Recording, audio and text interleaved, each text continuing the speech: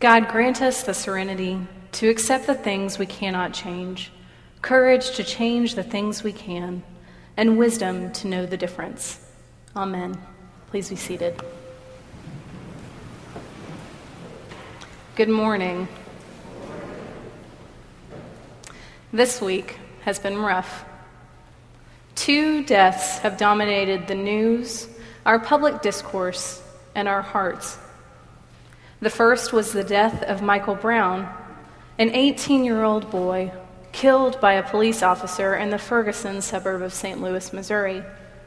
The second was the suicide of the beloved artist and comedian Robin Williams.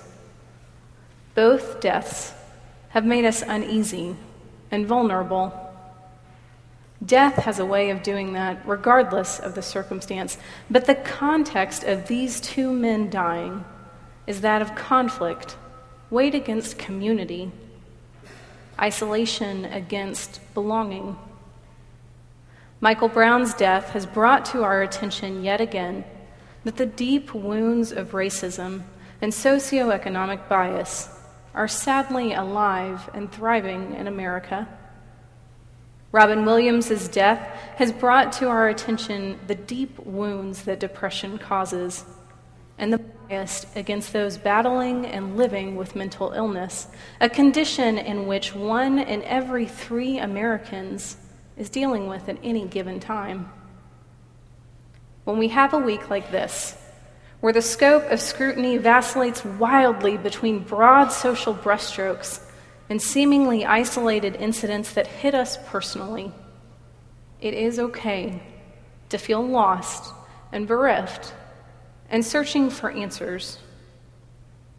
Searching for answers is a natural result of being human. We look for solutions to problems.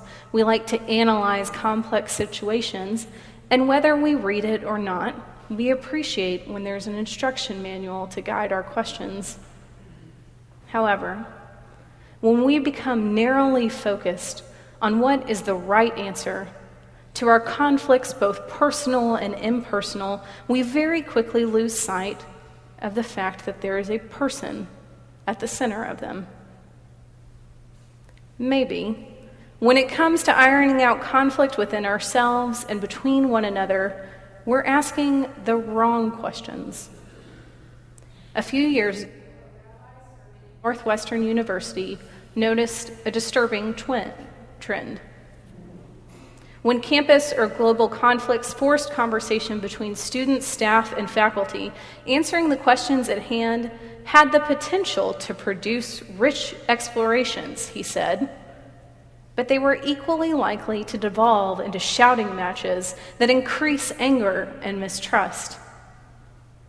The rabbi realized that when it comes to public discourse of an incident that is shocking or alarming or harmful, we have a tendency to ask hard questions before we have explored big questions.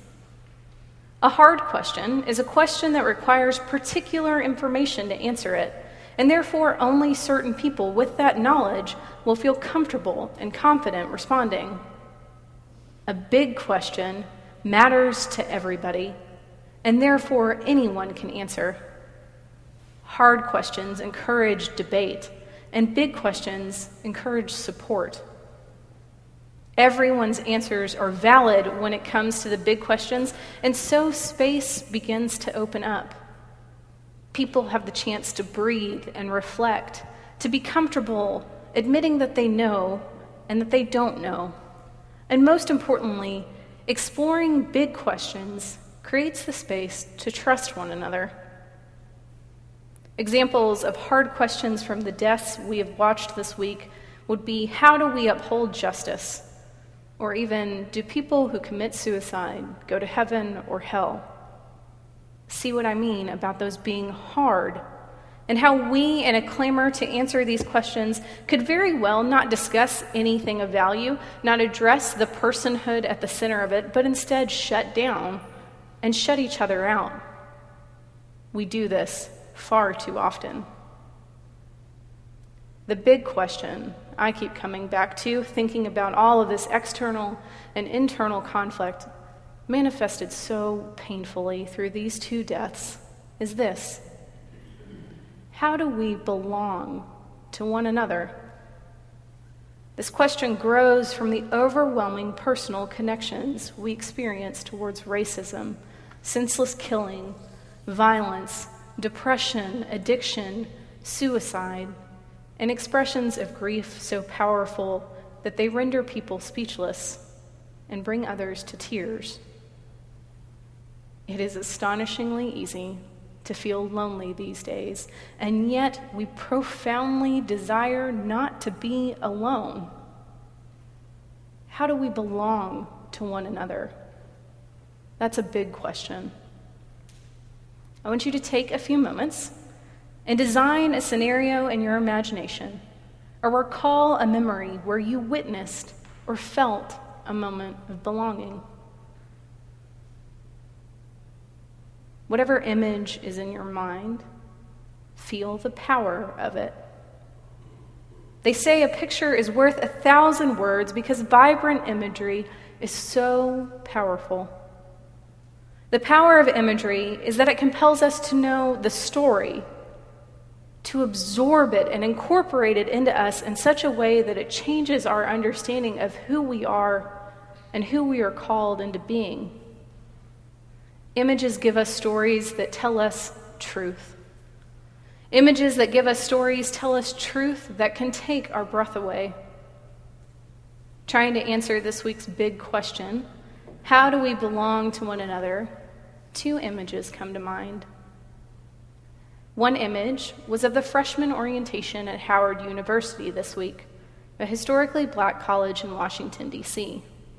The picture was of hundreds of incoming students standing in the stadium with their hands in the air in a position of surrender, the same position, according to eyewitnesses, that Michael Brown, who was 2 days away from college himself, took before he was killed. That image tells us a truth of how we belong to one another. The second image is from Robin Williams' Oscar-winning role in Good Will Hunting as Sean Maguire, a therapist to Matt Damon's brilliant but troubled Will.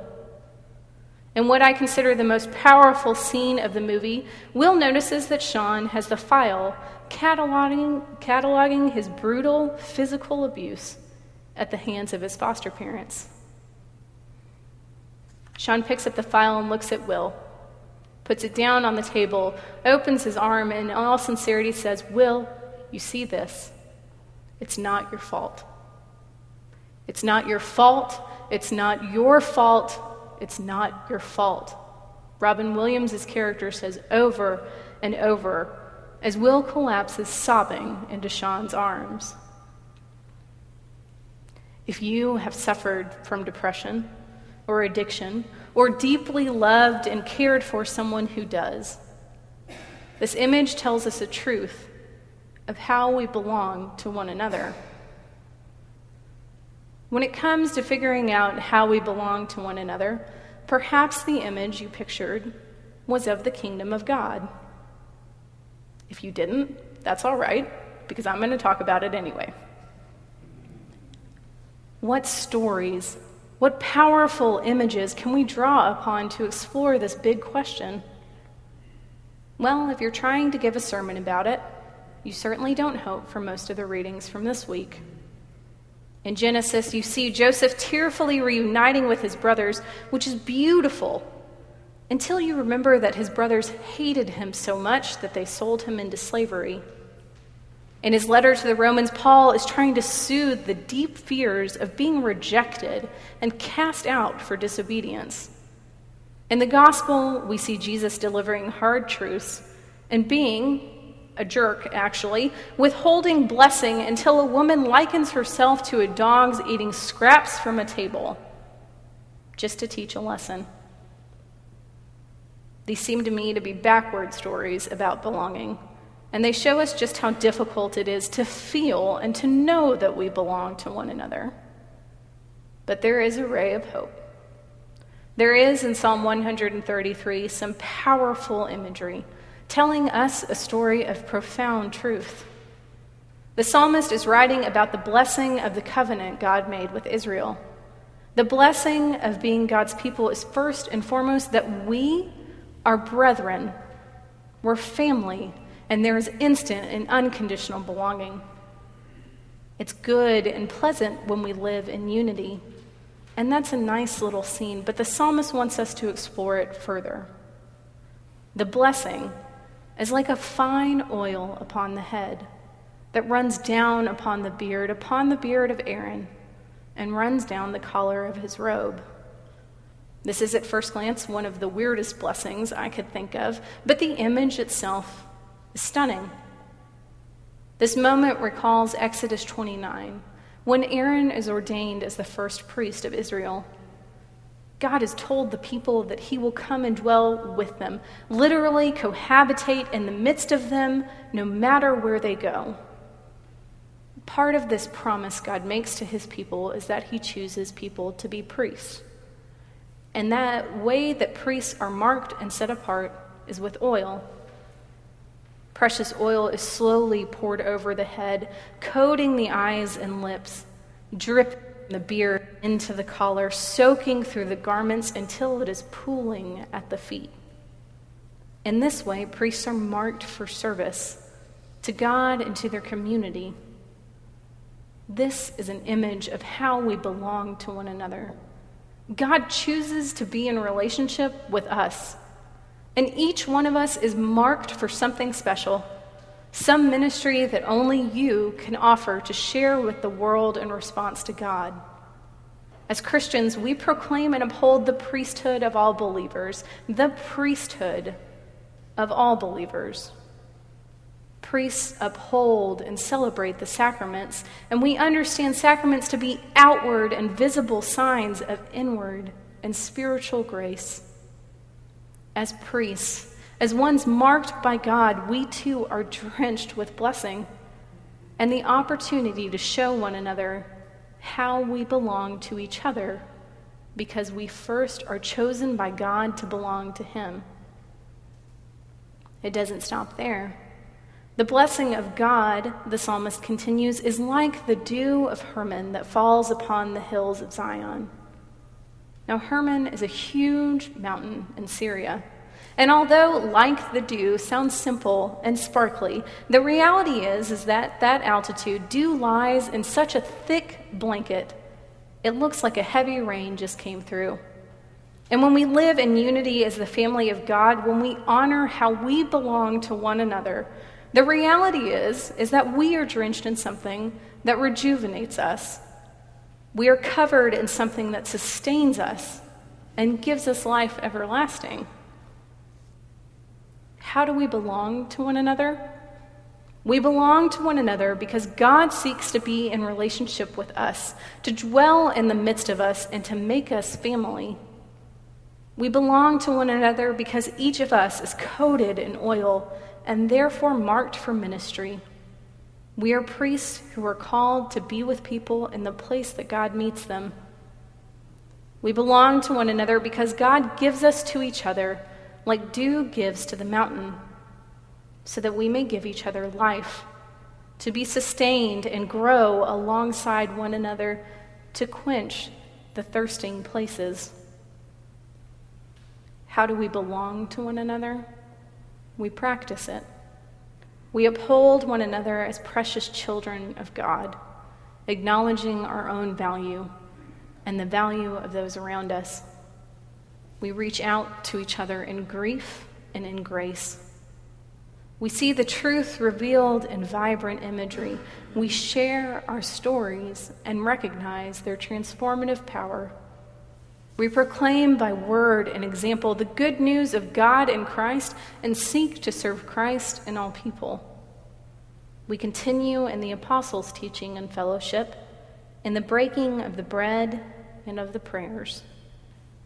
We will, with God's help, seek to explore the big questions. How do we belong to one another? Brothers and sisters, if this week has taught us anything, it is the danger of pretending that we do not. Amen.